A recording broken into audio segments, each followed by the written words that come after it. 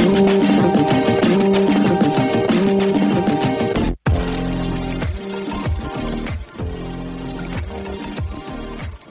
everybody, welcome back to So Here's What Happened. As a proud member of the Bwaido community. Hey guys, welcome to another episode of So Here's What Happened. I'm your host Nisha, and I'm joined by two lovely ladies today. The first one being my co-host. Hey everyone, this is Carolyn. And the other one being my bestie. Hi, I'm Kate. And today we're doing an episode solely dedicated to reviewing and discussing Black Panther: Wakanda Forever. I feel like there's going to be a lot of feelings and thoughts. So we are going to do our best to stay on task with this discussion, but we should let y'all know this right from the jump. There will be spoilers. You can pause this and come back to listen to it later, but there will be spoilers. We're not going to hold anything back in this review. Yep. I have many thoughts and many feelings. Some good, some bad. Okay, cool. So we're going to kick things off with just giving the folks, actually, just in case people don't know, which by now y'all should know who Kate is. But Kate, if you want to let our listeners know, because I feel like that's how we should do this, even though you're my friend. And we've talked I feel like you've been on our show before. Pod. A friend of the pod. Yeah. So like Angela Bassett says, show them who you are. I like that. I'm Kate Sanchez, editor-in-chief of Bwaido. I think like the reason I'm probably most like relevant here is I am an Indigenous Mexican woman. So this is why I was like very happy to be called on and to be invited. But I cover film, TV, video games, manga, comics, just like all of it. To varying degrees of excitement, but I do cover all of it. So that's me. Awesome. Thank you very much.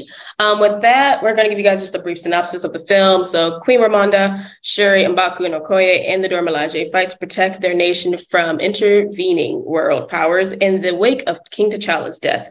As the Wakandans strive to embrace their next chapter, the heroes must band together with Nakia and Everett Ross to forge a new path for their beloved kingdom. Like, why is Everett's name even there? I mean, Where's Namor? This is straight from IMDb. I don't know why.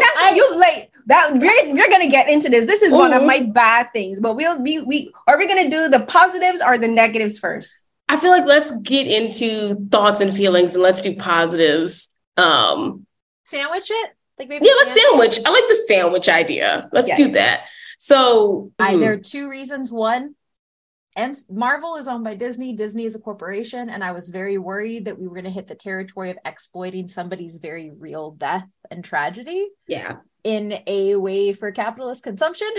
And it doesn't mean that I don't trust Ryan Coogler, but I know when Disney gets its fingers into things, it can be done a certain way. And I was very worried that would be a case. But on top of that, I was also very worried on how Indigenous culture, specifically Indigenous Mexican culture, was going to be highlighted, because one of my pet peeves is when we see Mayans, when we see Aztecs, when we see anybody from the Olmec or Toltec like regions, they're treated as mythological or something that's gone, and not something that is like a very real living part of those communities today, that undergo real violence today. And so I talked to Carolyn a little bit on the timeline about it. I was a little just like, I don't know, man, like this is going to be hard. But walking out of the theater, sitting in the theater, the first time I was like, you know what? No, it's not perfect, but it's good. It's good. And I think that there was a love and reverence showed in both of the things I was worried about, both with how they handled Chadwick's passing. And I think especially how they handled, Namor, that I think that I walked away happy, or at the very least, like those bars were cleared. And I think that was like, that's kind of like my feelings. I have other feelings. Like I cried sometimes, and it felt very awesome to see like an Indigenous brown skinned Mexican man, like being thirsted after by people, like the short king being thirsted after by people. But those are my feelings. That was a lot. That was a ramble. I will pass. No, that was good. I feel like that was very good and concise ramble. Me personally, I did have similar concerns, especially with Chadwick Boseman's passing. I just did not want a CGI face. I did not want to see his face CGI'd like they did Princess Leia, because I feel like it would have just been so easy for them to do that. But given that, like, with Ryan Coogler and his projects and like the connection he's made with his team, I just felt like, okay, Ryan Coogler wouldn't play us like this. So it's going to be okay. It's going to be okay. Other feelings, yes, cried. Did not expect for this film, we'll get into it when we talk about symbolism and messages in the film, but like did not expect for this to be such a heavy message about grief. But I liked it. Like it was very like insightful for me. So there's that. But like my biggest concerns were just like the last few MCU films have just not hit for me. And Black Panther is one of the franchises that I'm like, y'all have not failed me yet. Please do not fail me now. And I'm really impressed with just everything. But I will say it's not that it's perfect, because I feel like the story in some parts felt like it was dragging. But we can get into that a little bit more. What about you, Carolyn? As I said, I have good thoughts and I have bad thoughts. So we're starting with the good. So I love how this film explores grief. That grief is an unpredictable emotion. Grief isn't just about being sad. Grief is about being angry. It's about being frustrated. It's about being confused. It's about feeling lost, about feeling betrayed, and feeling hopeless. And like the film tackles all of that through different characters, but particularly through Shuri. Shuri is the one that we really get to see those aspects of grief. But surprisingly, we also got to see that through Namor. And Namor's grief is more with regards to how he grieves for the loss of his people not being able to be at home on land in Mexico or Maya. They lost their place literally physically on land, and they had to rebuild everything under the ocean. So his anger is grief, and he had a millennia because he was from the 15th century, right? Just before the Spanish invaded Mexico and began to enslave the indigenous people there and wipe them out through smallpox.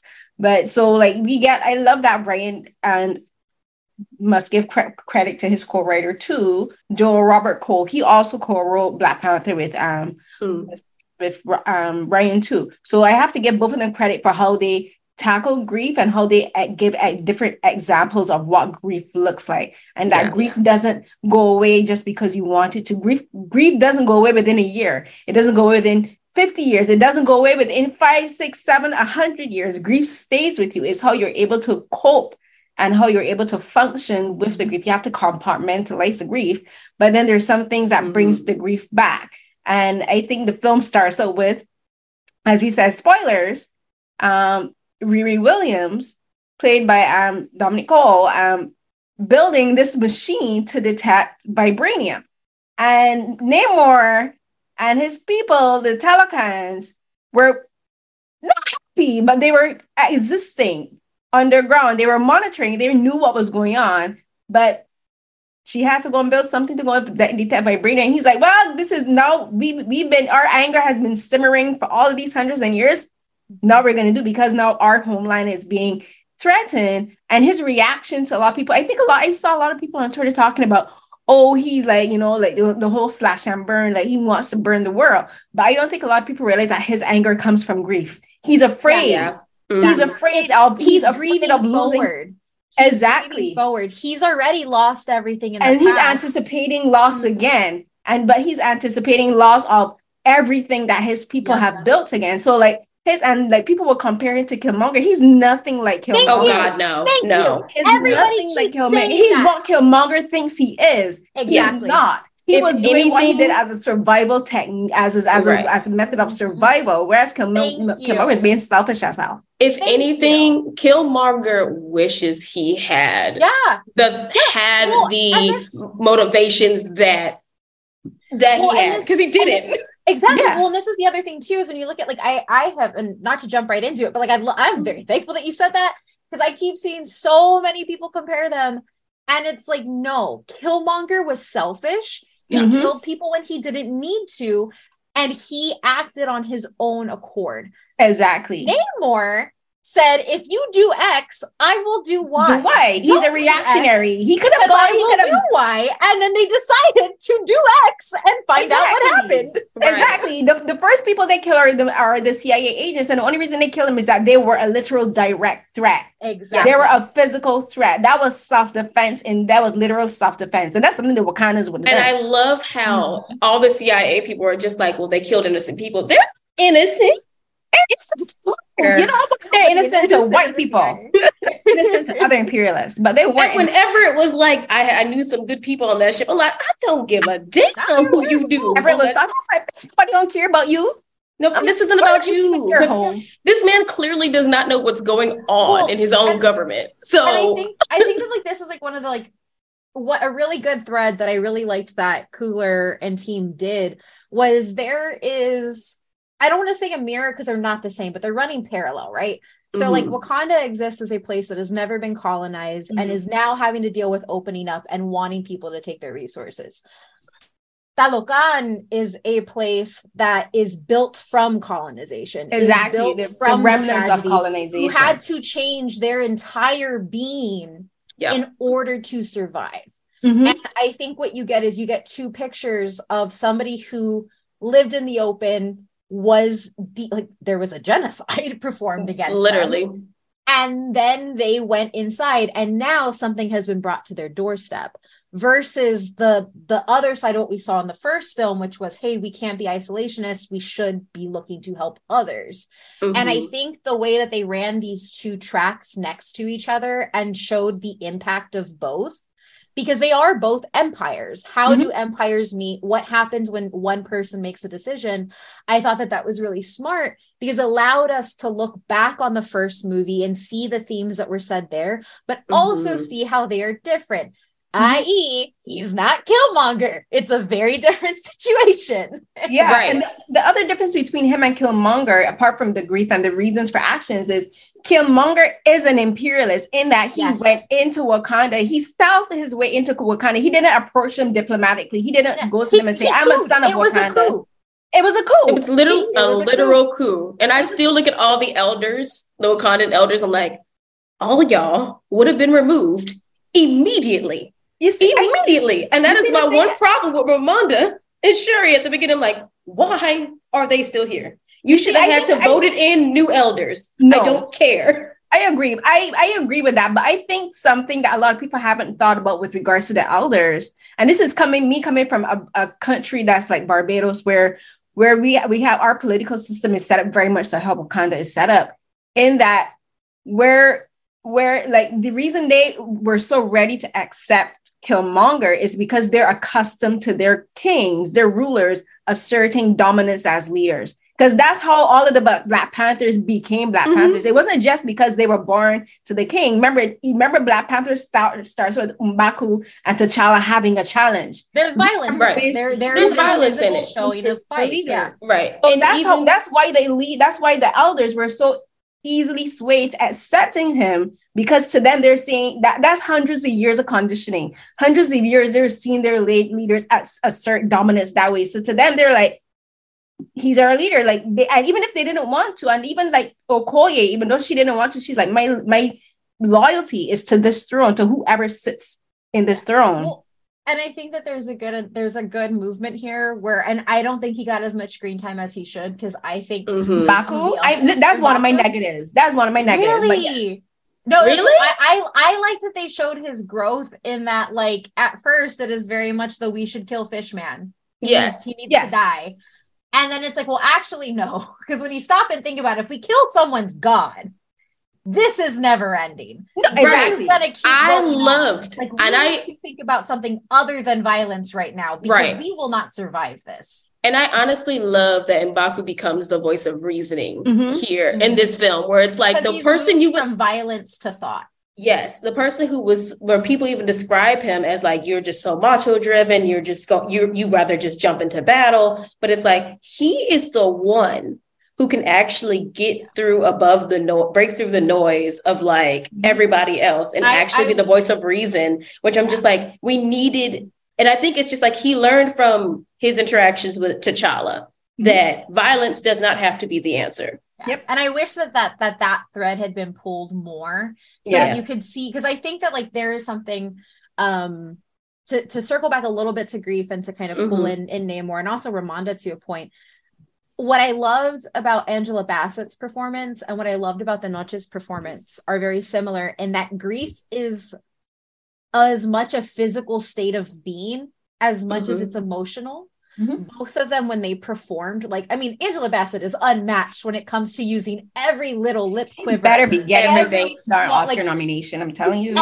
Everything. Like, she was grieving with her whole body. And you see very similar things happen with Tenoch as well. I think those two as anchors of grief, more for me than Siri, but as a negative, I don't think that Letitia Wright necessarily met the acting bar of being surrounded by everybody else. So like for these two, they were my anchors for grief. Yeah. But I think that it's also because I identify so much with Ramonda's grief, where it is like, you will be a leader.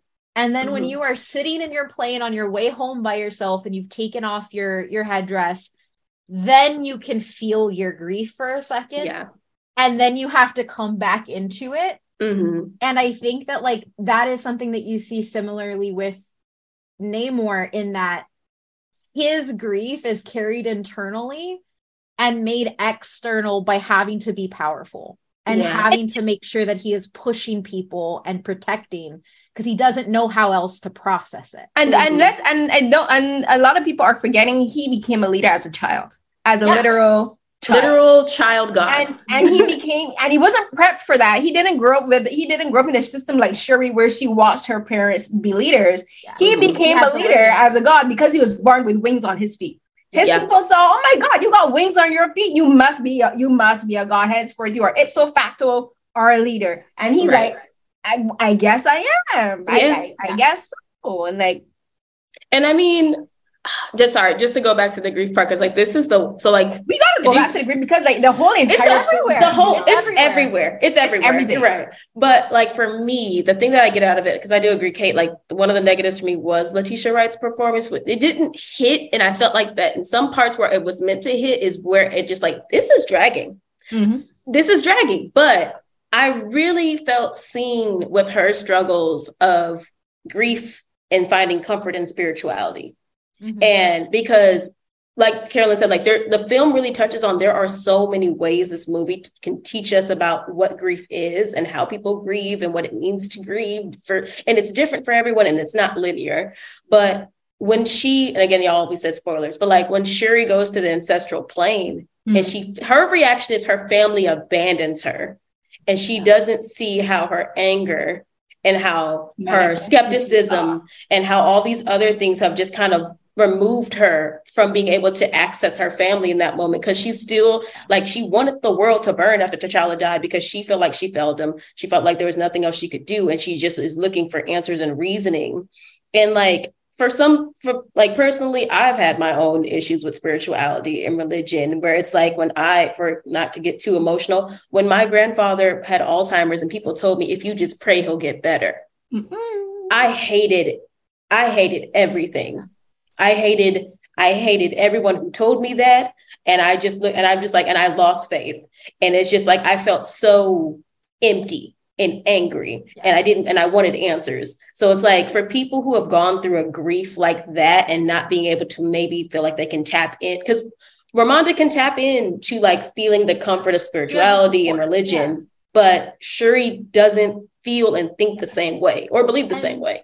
And I think like I do want to kind of like plus one that in a way, like I didn't like the solve because it was kind of like the solve. You mean so the solve of like she how do I say it? The traditions were always right, and so she should just go back to the traditions to find the peace. Personally, only because so like the solve of like tradition versus science, like that, like how she put through the grief. But and this is not a critique of the film because I think it does that well. It's just from like a personal place similar to Unisha. Like when my grandfather died, I'm an atheist. I'm still an atheist, but there is something excruciatingly painful when you have to grieve by yourself. And I think it captures it in the beginning of Shuri's journey, but nobody else is able to grieve with you because they just don't see the world the same way that you do.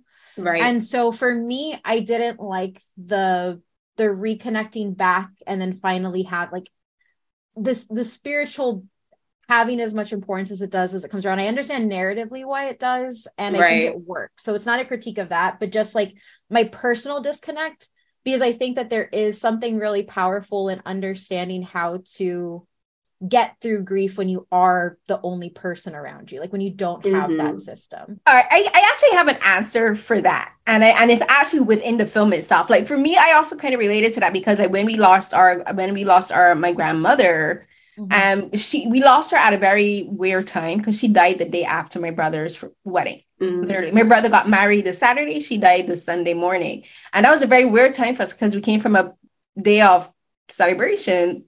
And the very next was a day of severe mourning. But like I was talking to someone earlier this week about how the film goes through grief, is that like we were saying, grief is unpredictable, and we process, like as human beings, the way how we're able to compartmentalize and process grief is honestly, and this doesn't have to do whether you are atheist or not. I just think it's just a miracle of humanity in the fact how we're able to like process grief.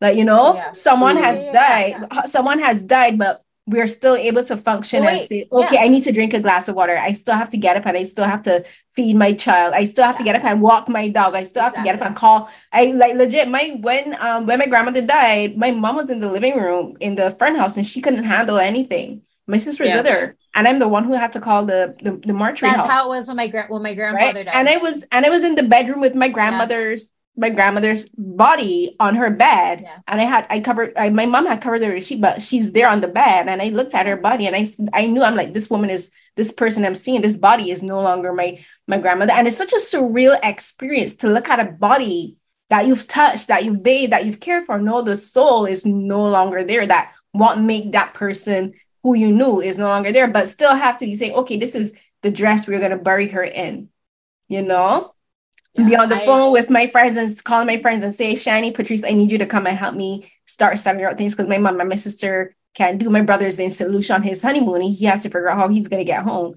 So it's like the film kind of goes through that. And like, I agree with you, Kate, like the solve, I get what you're saying about how the film does the solve with regards to spirituality. I don't think it has to, I think what Ryan did wasn't rely strictly on how they believe in the ancestral plane spiritually because of narrative. I think he answers that because at the scene at the watering hole where Ramonda and Shuri are talking, she's talking about how she can feel T'Challa in the breeze. And we're assuming that is because that's like as Shuri's saying, is that, how Shuri said that's a construct of your mind. Yeah. The ancestral plane is literally that. Yeah.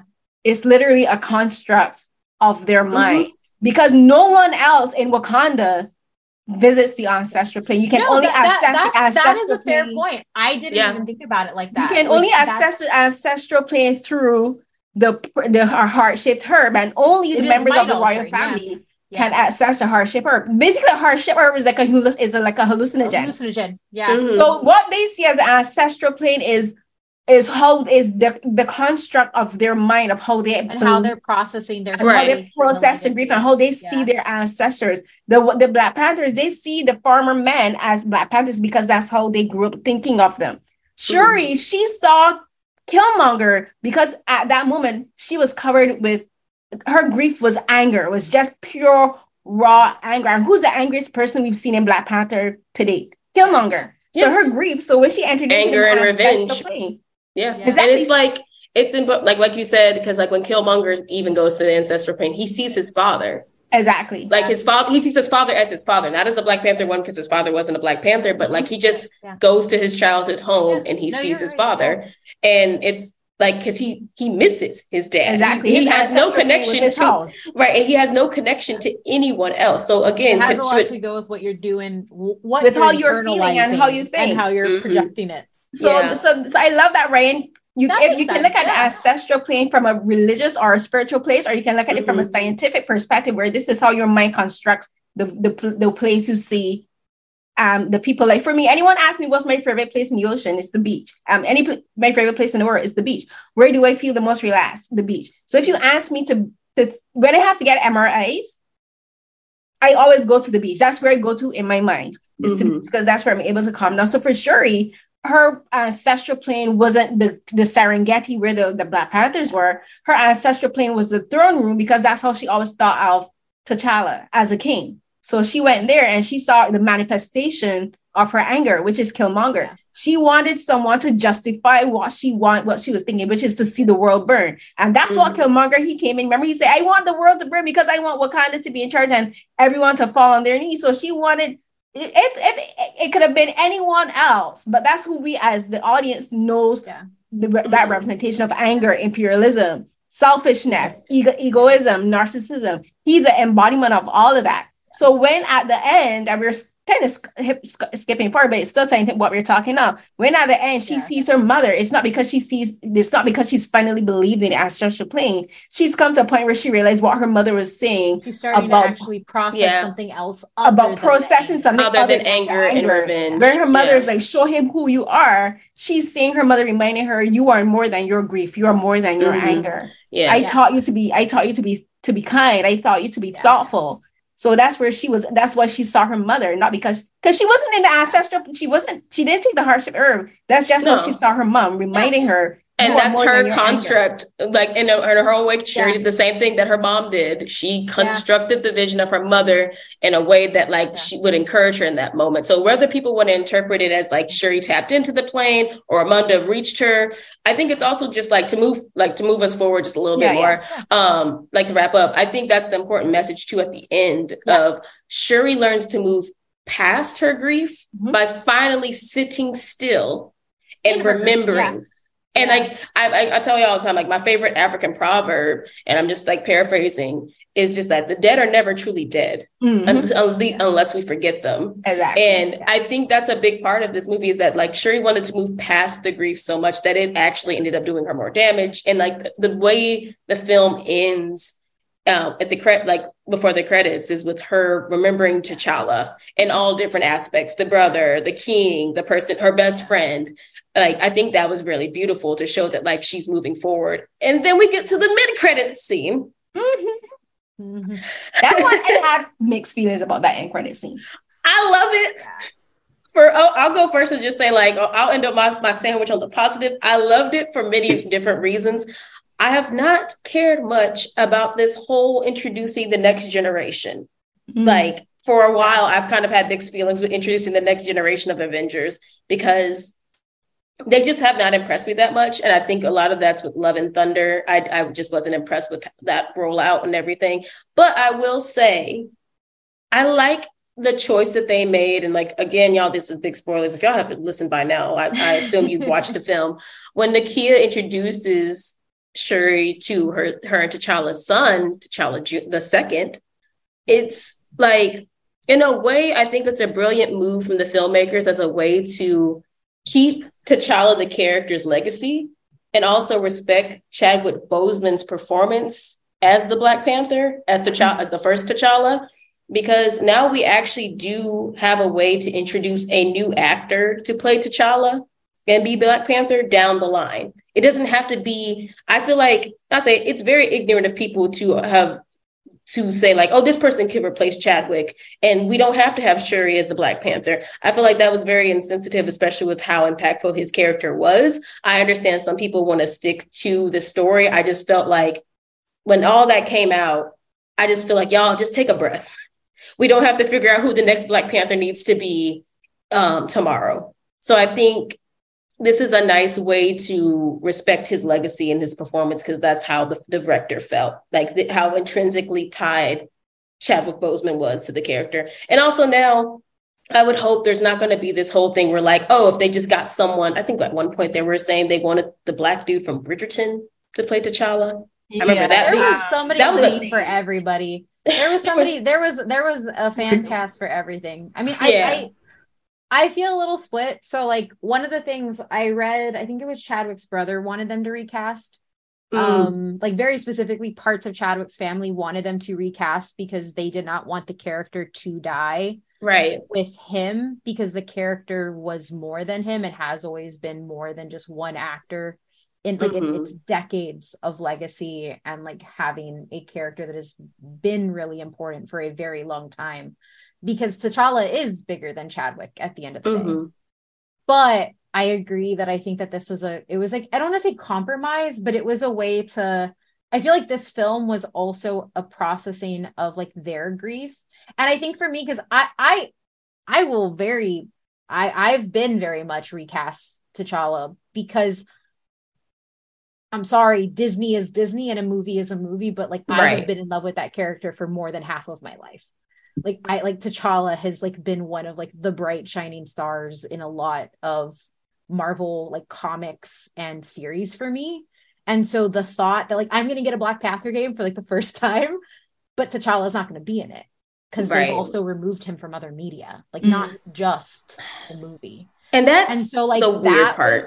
And that's the thing. Like that was why I was very recast T'Challa, because it's like I don't want to lose the legacy that this character has had and remove him from everything else. But I think when I watched the movie, it was really understanding that this was a very big manifestation of the cast's grief, of Ryan's grief, of their grief, and getting the moment to like, instead of feeling exploitive of like, we're going to use somebody's death to market our movie, which is what I thought initially, it was very much no, like these are people who were a family on set and they lost someone important to them. And this was the way that they could process all of those complex things, because at the end of the day, none of us knew Chadwick. None of us knew him beyond who he was on the screen, but these people were with him for years, for days. They were living with him. They were seeing him. And I think when I was able to process that, like by the time that scene came up, I was like, okay, no, this makes sense. Like I finally feel like this makes sense. I still think we should get T'Challa in video games because it's very weird that we don't. That was a weird decision that Disney made that just makes no sense. Like, it doesn't make sense for other media, or like there's cartoons, there are other things, like we don't need to retire the character from that has been detached from the MCU. And I think that that's why a lot of people did kind of conflate the two, because it was like Disney came out and was like, well, he's not going to be in anything now. That was just, I think the execs having no, I think that's also just the execs again, also having them not actually knowing what T'Challa meant. That's what I mean. The execs, the Disney execs, they themselves didn't understand what not only T'Challa but Ryan meant to people, to fans, because no fans were asking them to get rid of. No one was asking for them to retire Black Panther like a jersey. People were like, "What? That makes no sense. Like you're erasing him from everywhere. We're just asking you guys to be like more cognizant of the grief and just be respectful of that." Like people are like, "What? Why would you do that?" And I definitely agree. I think it was the execs did something that conflated a very strong love letter to the history of the Black Panther, to the history of Chadwick and everything, to like all of these other properties. But on the point of having like a little T'Challa, I'm like, okay, you know what? If you're gonna like, it feels weird because I don't feel like we just need to like shoehorn a child into every movie. Like I'm just getting tired of the trope. But at least here I could see it. It was kind of like, hey, like we understand the importance of T'Challa as a character, and this won't be the T'Challa that you know, but we are at least going to make sure that his name doesn't die. We're going to make sure that. I'm here watching Nisha edit the Google Doc. Well, no, because we're talking about it already. I just don't want to. But I just wanted to add that because, like, I think that like that was one of the things where, like, I think that there is like I think that the conversation between recasting T'Challa and understanding the grief part of it, I think that it got weighed down in Twitter hyperbole, as it always does. But I actually think there's like a more fruitful conversation to have, like, what do you do about legacies and how do you make sure that a character that has been around for so long gets to stay around even past one actor? And I think that like talking about that without thinking about necessarily like how Twitter reacts is probably, and does their stupid hashtag campaigns is probably one of the better things. Just kind of like, I think there is space for both. And I think this movie was in conversation with both. And I think that end credits really shows that it showed that Ryan and the team were thinking about like the lasting impact of this and thinking beyond just one movie. So, like I said, I mixed feelings about them introducing his son. I get that they, again, as we were saying, they needed to introduce a T'Challa to show that there is a future for the character. as well as the future for the franchise, because Black Panther is quote unquote T'Challa. That's who Black Panther, literally, the Black Panther character is T'Challa. There has been no other Black Panther apart from T'Challa, except for when Shuri in the comics temporarily took up the mantle. Yeah, she steps in for I think 11 issues. I think. Yeah, and then she was back out. So they needed to reintroduce another T'Challa, because this is the MCU, and like Marvel, DC. What am I saying? Disney is probably planning like 10, 15 more of these movies, because they always count their chickens before they hatch. They need to stop that, but that's another discussion. But I understood that. That makes sense to me. My problem is he's a child that nobody knows. Nobody knows her. We don't know how often she met this child as a Black woman. I have an issue with this, because this is a stereotype that has been perpetuated about Black people, especially Black men in Hollywood, that Black men have kids out of wedlock and they leave the mothers to raise the kids alone. Because before T'Challa died, he was in Wakanda, and what's her face was Nakia was in Haiti, raising this child by herself. Yes, she had the money.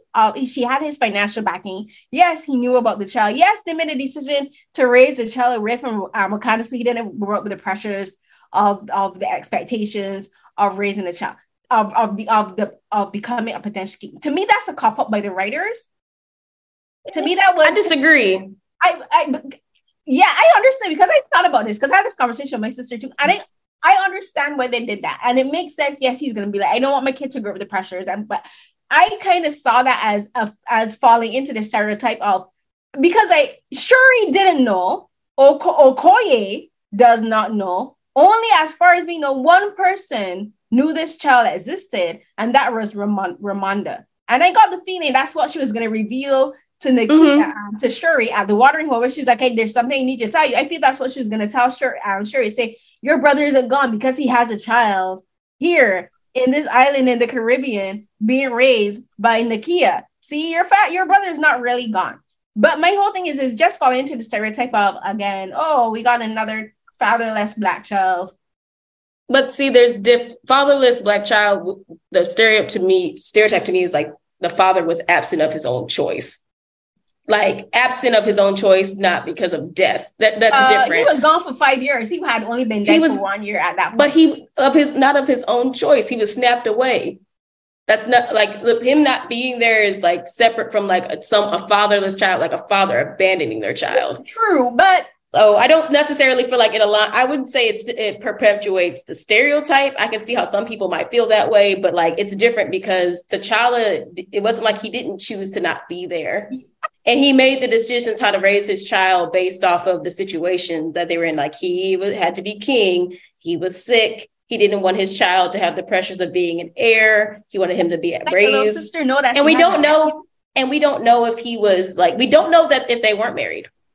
They weren't. Look, how do we know? We didn't see it. They didn't say it, but that doesn't mean they were or they weren't. So it's an unknown. Okay, I will concede on that point. Okay, the point I'm just saying, he's not Nick Cannon. T'Challa is not Nick Cannon. That's all I'm trying to say. Now that's. But then, as someone pointed out, T'Challa in the comics was a fuck boy anyway. So like, he was. Both him and Namor fuck. That they do it far and wide, and that all I'm gonna say is Sue Storm. Who want Namor? Namor. So. Spoiler, if you don't know comics, Namor actually steals Sue Storm. I thought you said someone else's name. Namor has been around.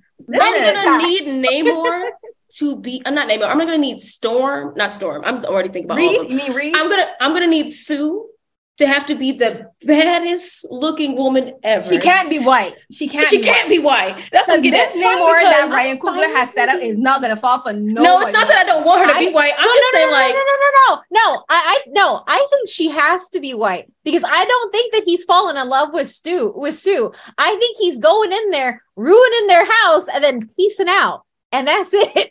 Because in the comics, he's not in love with Sue. He just takes her away because he can. No, I don't when you said steal, I thought you meant steal romantically, because that's what I was like. He stole hers and she left Reed, and then he messed up her whole life. That's what he did. White people shenanigans. I applaud this.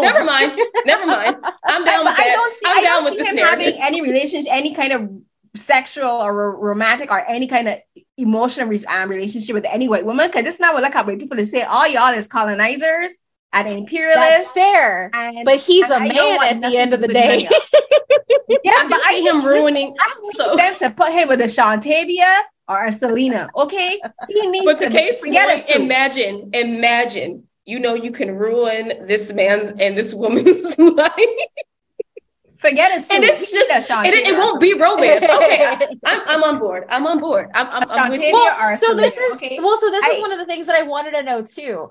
Is like when he talks to Namora, it's not clear what she is to him because he says my child, but he says my child to everybody. And then in the comics, they're cousins. Are they cousins? They're cousins. Okay. Yeah, they're cousins in the comics. I was wondering if they kept that relationship in the film too. Well, that's what I'm curious about because there is a little. Because that's why they have the same name. It's specifically her words where she's like, I saw myself fighting beside you for everything. That could be platonic, but it also could be romantic. And I was like, what could have. What is happening? It could have been romantic, but then I was reading up and like they're cousins in the comics. So that's why they have the same name. But not to be Games of Thronesy.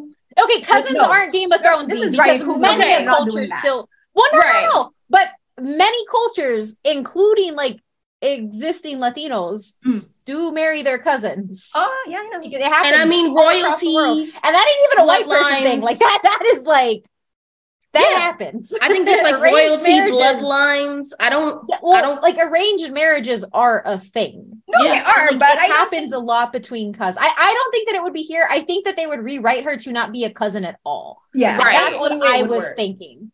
Yeah, I think he sees everybody as my child. That's why I was also thinking the same thing. Like, I feel like he's so old that everybody is seen as his child. But like that man is definitely getting something. I don't know what he's getting, but he's getting something. Like you don't look like that. Them waves is a moving. Look, the waves are moving. I think so. Like this brings me back, so like the reason I did bring that up is because I think like my only issue with Namor and Talocan is really the lack of depth that you get to it. You see it and it's really beautiful. Why do I have no more conversations? Why do I not have him processing stuff with his people? Why, like that is what I wanted because it very much and I think that there's like this big issue here. Like a lot of people, I've been asked so many times, what do you think about them making the indigenous people the bad guys? I was like, I didn't think they were the bad guys. They're not bad. The bad guys is colonization. The bad guys are the white. That's the message I got. The bad guys is the United States. That's the bad guy. That was clearly established. I don't know how anyone could. Well, and I think that this is like the larger issue that I have with Marvel movies that try to do complex problems is that I think it flattens it to a point where it tries, like, I think Ryan Coogler does within the confines of Disney very well. He did a very good job of establishing these are the reasons he is like this. There's his conversation he has with Shuri where he says they enslave people like us. Like he says what he is doing and he says why he is doing it. But I think that after the devastation that happens in Wakanda, I think that if you're not trying to immediately fault him for it, you can see that it is about the structures that are pushing two people to fight instead of just two people fighting. And I think that gets lost on some folks, especially like because there is such a connection to either side of these characters or any of these characters. But I think that like if it wasn't a Disney film, I feel like it could have been expanded on more. Oh, it could have gone deeper. If we had just gotten more conversations, and you can see that Ryan. You can see that Ryan wanted to go deeper because those scenes, take those scenes with Ross and DeFontaine out. That time could have been used with Talocan and having Namor. We didn't really get to see him interacting with his people that much, and that's one of my faults with the film. We saw Talocan, but we didn't really get to see Talocan. You didn't understand Talocan as a place with people who live there. We just saw them swimming around, but like even not even in the very not clearly because it needed better lighting because I'm like, okay, this man made a whole sun under the water for these people. I'm like, where are the street lamps? I wanted to know that. Lamps? I'm like, why are there not more lamps? Why are there not some mini suns hanging around so I could see more of this place? Yeah. I'm like, why is it so dark? And when I say like a living, breathing thing, I mean like the everyday stuff. So like when you look at Wakanda, you see the people just living their lives and just doing everything. And it's so quick that we only see Talocan and its violence. We don't see the different pieces that make it a dynamic civilization. Yeah, we only get to see it through Shuri's eyes. Yeah, and I think that makes it really hard for people to understand that while he is an antagonist, he is not a villain. Yeah, because they don't see the humanization. They just see the end result. Yeah, and to add on to that, I would just say like, and I agree because like I felt like what was missing from Namor and his people, like him as a ruler, because like him and Shuri being like mirrors to one another when it comes to like having to be in a seat of power or like be a protector to your people. Namor like doesn't have a council. He doesn't have an M'Baku.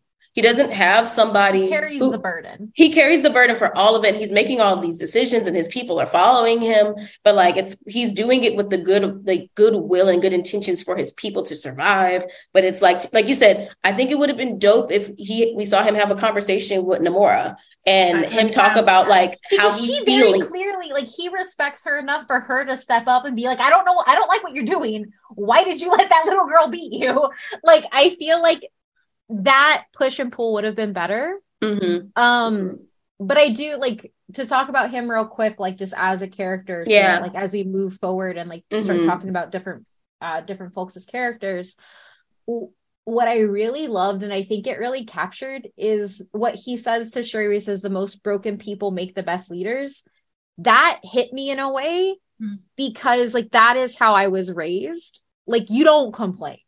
You get broken down by the world and you just get back up and you're going to use it to make you better, or you're going to buckle under it. And that's how I was raised. That's how I was taught.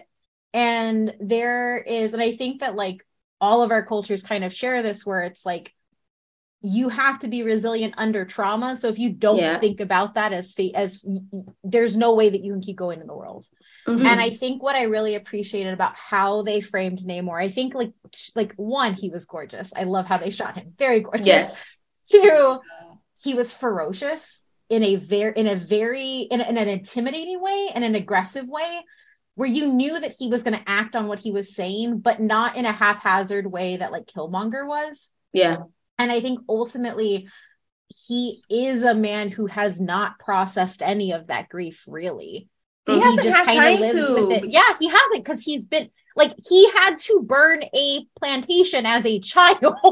I mean, he didn't get to grieve the loss of his mom and the land. He had to free his people. And I think that like, that's what I like about him, in that he feels it very deeply. Like they did not remove the emotion from him. But he's not aware that he's grieving. He's not aware of it, and neither is the audience. And I think exactly because I watched the film twice. So like the second time was last Thursday night, and I've been thinking about this the entire time. Like how we're saying, like he hasn't had time to grieve, and people say, okay, he's been ruling since like the 15th century. And in that entire time, if you really think about it, they've literally been rebuilding Talocan underwater. That is like God. When can a god cry? But the thing is, he's not an actual god. He doesn't have superpowers. Oh, no. Yes. No, I mean, when I say superpowers, I mean like he's not like Thor, where he could call down thunder and carve a stone or anything. He still has to use like human methods of building everything. They had to rebuild an entire. While Wakanda is on Earth, it's easier to build an empire on Earth than it is on the water. They have to first figure out their challenges as human beings who've turned into mer people, and then they have to figure out okay, which part of the ocean are we going to live so we can't be detected. So they got to go and traverse the entire globe to find out which is the safest place. Thank God it's close to their home, but then they have to figure out, how do we build a house underwater? How do we build a temple? How do we mine for vibranium underwater? and they're using primitive tools. They don't have and then eventually they grew to have technology the same way that Wakanda has, but that took, we might have to do a second part. That would have taken hundreds and hundreds of years. Yeah. All of that while keeping secret underwater, while exploration on the water has been expanding through scientists. I think the other thing that to go into what you're saying too, they are too intelligent of what is happening in the world to not know what's happening up top, and he's the only one that is not blue. So not only does he have to help build everybody, he's also the one that has to go to the surface and see how his people are being treated. Everything's happening. Like, he got to surveil and go and be up to tread on what the U.S. government and all of these governments are up. And he can't do anything. He has to see everything happening. And very specifically, like, one of the reasons why it was very important for me not to act like the Maya are a erased people is because this happens in they're Yucatec Maya. They're in the Yucatan in Mexico, but in Guatemala, the Maya have faced multiple genocides under state violence. Like, and that is not something that is ancient. That is something that was 20 years ago. That was something like that is, and for me, I think it adds to what you're saying, Carolyn, is like, he has to build, he has to be a builder, he has to be a king, he has to be a god. And can a god cry? No, he has to hold it together even more. And then he has to go on land and see all of the injustices, knowing that he has the power to burn it down and choose not to, because he has to protect the people underground. And I think that, like, when you pull all of that together, you get a very angry man, but you also get a very emotional man who is just trying to go about, and there's a little hubris in there? There is a little hubris in there. Yeah. We know that. But he is trying to go at the path that he sees as right, but not just for him. Like, he's also very reasonable. Exactly. Yeah, he's also very reasonable because he goes to Ramonda and he gives her a tool. He says, blow into this conch shell and summon for me when you are ready. He didn't give her a deadline, you know. He said, when you are ready, contact me and I will come to you. And I would have demanded and say, I will set this shit on fire right now. And I will but he said, no, I will give you, even when we gotta definitely do a second part. Because when after Ramonda dies, he said, bury your dead, grieve and mourn your loss, mourn your queen, and then we gonna fight, we gonna tussle. But even in that, he's still benevolent, and he says, I understand your grief and it will give you time to process this. Then we gonna go to war. But even before we go to war, I will say, on there could have killed Shuri. He didn't. He said, did it. Now I will say, I was gonna do this. The one thing that the character that I did not expect to irritate me the most in this film, and it's very small, Nakia. Because all you had to do was listen to Shuri. All you had to do was listen to Shuri. When she killed that woman, it was like, give her the friggin' Kimoyo beads right now. It doesn't take long. It doesn't take long. Two women. Even if it did, put it on there. Namor comes back. He sees the Kimoyo beads and he's like, he's not dumb. He'd be like, oh, they tried to save her. Maybe I don't burn Wakanda or maybe Wakanda. Maybe we need to have a discussion to them now. Right. Nakia, I'm like, Shuri was so close to getting a compromise, to getting some resolution for both their people. Shuri is a great diplomat.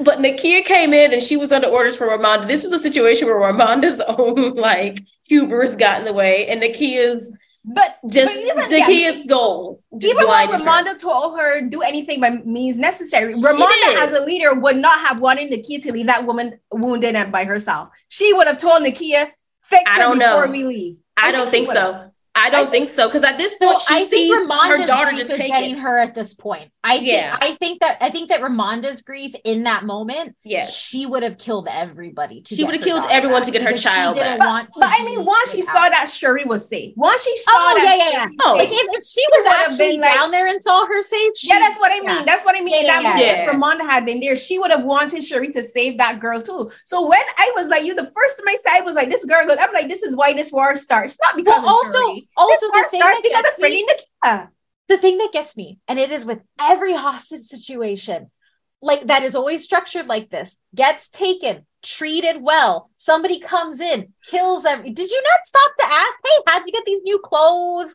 Are they treating you fine? There's a bowl of fresh fruit right there. It would have been better. Which means Namor had to go to the surface and go and find her some papaya. Also, you already know that this man wants to kill this little girl to protect his people. And he did it. The very existence of Riri Williams in that moment means that he can be reasoned with. Because Shuri to kill the random helper. Yeah. They're swinging in a hammock. He's eating papaya. Chill. I mean, if anything, he probably would have agreed to keeping Shuri imprisoned, or like he would have agreed to the Wakandans keeping, not Shuri, well, he would have agreed to that too, or keeping Riri. Yeah. If the Wakandans recruited Riri and they said like, if she had just said what she said at the end. I think that this is something that I don't think people give him enough credit, and the writing of him enough credit for, is throughout the entire captivity piece, he never dehumaned Shuri. Never. Not even Riri. He didn't even. He meets them where they are. He talks to them where they are, and he gives them a window into his life, and he gives them a window into Talocan, and he tries. It is his moment. He's steadfast in like, I can't let this girl go, but he is still trying to say, like, instead of saying just listen to me, Shuri, you're a kid, he said, let me show you what I am protecting, so that you can understand why this needs to be protected. Yeah, and I think that like, I cannot wait to see more of Namor. I want there to be a solo movie because Thanos deserves it. But wait, real quick, since you're already on the roll and I don't want to stop it too much, let's just go into the wrap up then. Like, Kate, take the floor. I'd also be down for coming on to it for a part 2 if that. We need to do a part 2 because honestly, we probably should do a part 2 because there's so much more to talk about. All right, that's what we can do. I think what we can do a part 2 or continue, because we haven't even talked about Ramonda or Okoye or M'Baku and their improvements and writing for them, and there's so much about their characters, like Okoye's story, which a lot in this film in very unexpected ways. So part 2 we can do as a character excavation, and going into the negatives, because we haven't really talked very much about the negatives, and a lot of my negatives have to do with what we're talking about with the story and the narrative structure, and how you can tell where the Disney exec stepped in and said where you need to. This is what, like, you're talking, Kate, about the whole hostage thing. That felt very much like a Hollywood trope. And it is not. And when I was watching it both times, I said, this does not feel like anything Ryan Coogler would write. Yeah. So the thing is, like, the only thing that I thought that he would write is the very, like, thoughtful dialogue back and forth between Shuri and Namor.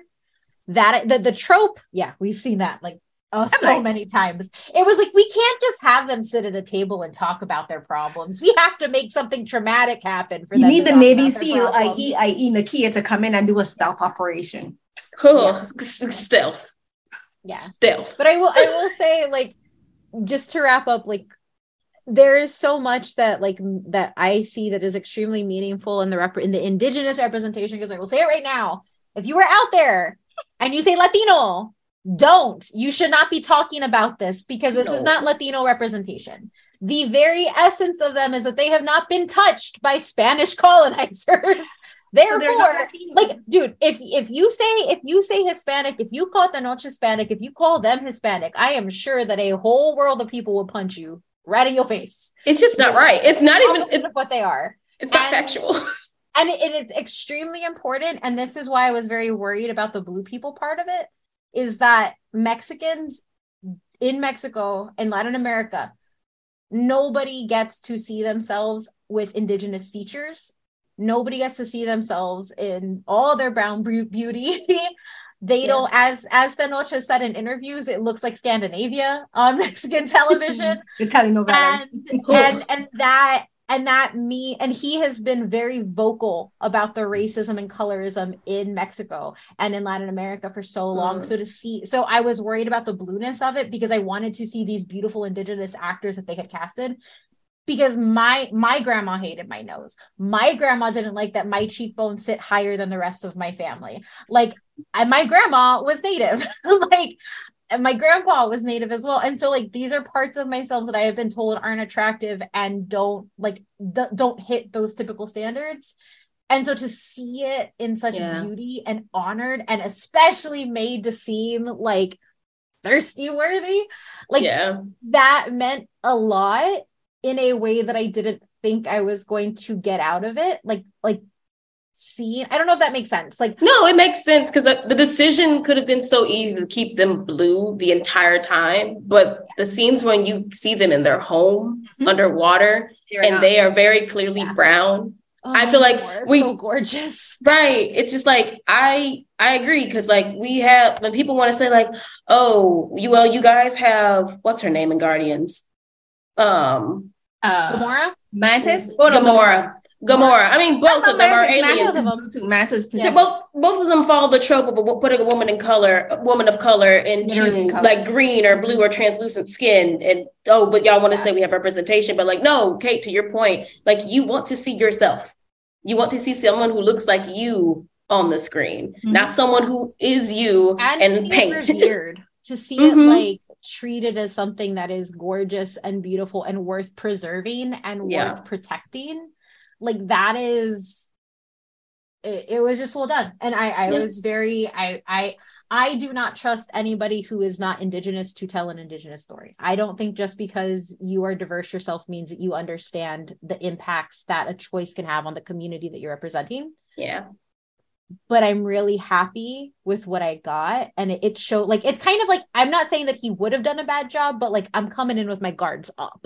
Yeah. No, and but I mean, anybody should feel a little apprehensive. I wouldn't want every bit, every bead, every color choice, everything. There was a care and a love put into it. And I think that was something that like, I don't know, man, like, Mesoamerican mythology is really, really cool. And our art and our histories are beautiful, like tapestries that we don't get to see. And so it was awesome to see it on such a big scale. Yeah, I would really love to see Namor explored more, like him and his people. Like it doesn't have to be in him as a supporting character in the next Black Panther film. I would really love to see a solo Namor film. And like they don't do a feature, a short film. Yeah. I mean, I want to see more, because you're right, Kate. Like, I mean, this is a great jumping point for that franchise to take off. Also, there are very few people that can hold their own up against Angela Bassett. Like, there are very few people who will not get beaten by that. Let's save that for part 2, because that's it. My Ramonda discourse. Like that's it. That we're gonna do part 2. So before we wrap up, like Kate, what you're saying about the blue. That's something else I don't think a lot of people have even really noticed or picked up on about the film. Where is like the reason they're blue out of the water is because that's legit. Their skin their skin reacting to the air molecules. So they're blue, and which makes sense because there's a lot of amphibious and marine animals that when they're out of the water, their skin reacts to oxygen differently than when they're in the water. So when they're in the water has not become their natural habitat. That's what they you can see who they are as people, as who they are as Indigenous Mayan people. You see their brown skin, and you see their facial features better because they're not wearing like the mask on their face. And I love that Ryan did that, where he's like, this is their natural habitat, this is their home. So this is how we see them in their traditional wear, and this is how we see them see their skin in all of its melanated glory. But I don't even think a lot of people even picked up on the nuances of that, because I'm like, in the scene where he's like telling them rise Talokan, you're seeing all of these people in all of these different shades around, and that's where you're seeing all these people around Talokan. And like, this is I'm gonna end now, but there's another, like Nisha, you were saying, the other thing with Namor is that he doesn't have a council, and the film kind of shows that he does, but they don't show them working as a council. And that's with Atuma and Namora, because he acknowledges them first. They're his right and second hand. And I'm like, that's his council. Why don't we see him talking with his council? Like you're saying, Nisha, I had the same. I'm like, I took them as generals. I was like, I took them as generals what's too. What's happening? But I agree. Like you see them as positioned, like they're separated from like everybody else. It's Namor and then everyone else down. So we'll get into a second. We'll wrap up now, everyone. So this is our part 1 of our recap of Black Panther Wakanda Forever. Thank you so much, Kate, for joining us. Of course, we will be back with part 2. I'm going to publish this part 1 before we publish part 2. But as everyone, you know what? It kind of makes sense that we're doing a part 2 because this film is almost 3 hours long anyway. It's very dense and it's very long. Whoever told me it was 2 hours and 15 minutes running time on Google, Google was a lie. Prepare you. They did not, because I'm just like sitting there like, yo, is this movie dragging or I don't know. It's long. It's long. It's just long. But yes, part 2 will be coming before we is long. Right. But before we head out, Kate, if you can let the people know where they can follow you, if they want to get more of Kate. Yeah, you can follow me at Oh My Myth Randier on Twitter and Instagram. My feed is pretty much all Tenoch right now. Like I'm just telling people where to go watch those other movies. That ain't no problem. And all that stuff. But yeah, that's where you can find me. And all my writing is at butwhythough.net. Nice. Of course, y'all know where y'all can find me. That's at Nisha Plays on Instagram and Twitter. Also, my writing is on butwhythough.net. I have some cosplays coming up. One where I might be trying to do a Black Panther cosplay soon. Mm-hmm. So I know I'm like behind when the movie comes out, but it might be. If I get it to work, it'll be worth it. Mm-hmm. And for me, everyone, you can find me on Instagram and Twitter while it's still up at. That man's setting this whole platform on fire. But you can find me at Carrie Sainich. That's at CarrieSainich12. My YouTube, I now have a personal handle for my YouTube channel. So it's YouTube / @Carolyn_Hines. Yay! So that's where you can find my videos for Carolyn Talks, my interviews with film creatives, and one of my most recent ones with the South Korean actor Lee Jung-jae for his film Hunt, which screened at the 2022 Toronto International Film Festivals. I have interviews with the African American Film Critics Association. You can also go on my R3 page, which is r3.com/Carolyn Hines, and find all of my most recent published work there, which including links to butwhythough.net for my work published there as well, which one of an interview that I did with Taiwanese director. I am drawing a blank on his name, but for his film Goddamn Asura, which is their selection for the 2023 Oscars Film Festival. And you can, and this podcast episode will be on butwhythough.podcast.net as well as on Acast and other podcast streaming platforms. Follow us on Twitter and keep in touch with us while we're still there. Yeah, to prepare us real quick, I will say, like, if y'all have questions or thoughts that y'all want us to discuss in part 2 of this review, go ahead and tweet at us and we can make sure we bring those into the discussion. Yep, use a hashtag. So here's what happened, or SHWH, Black Panther or Wakanda Forever. Until the next episode soon. So here's what happened, everyone. Have a good day. Stay safe. Bye. Bye.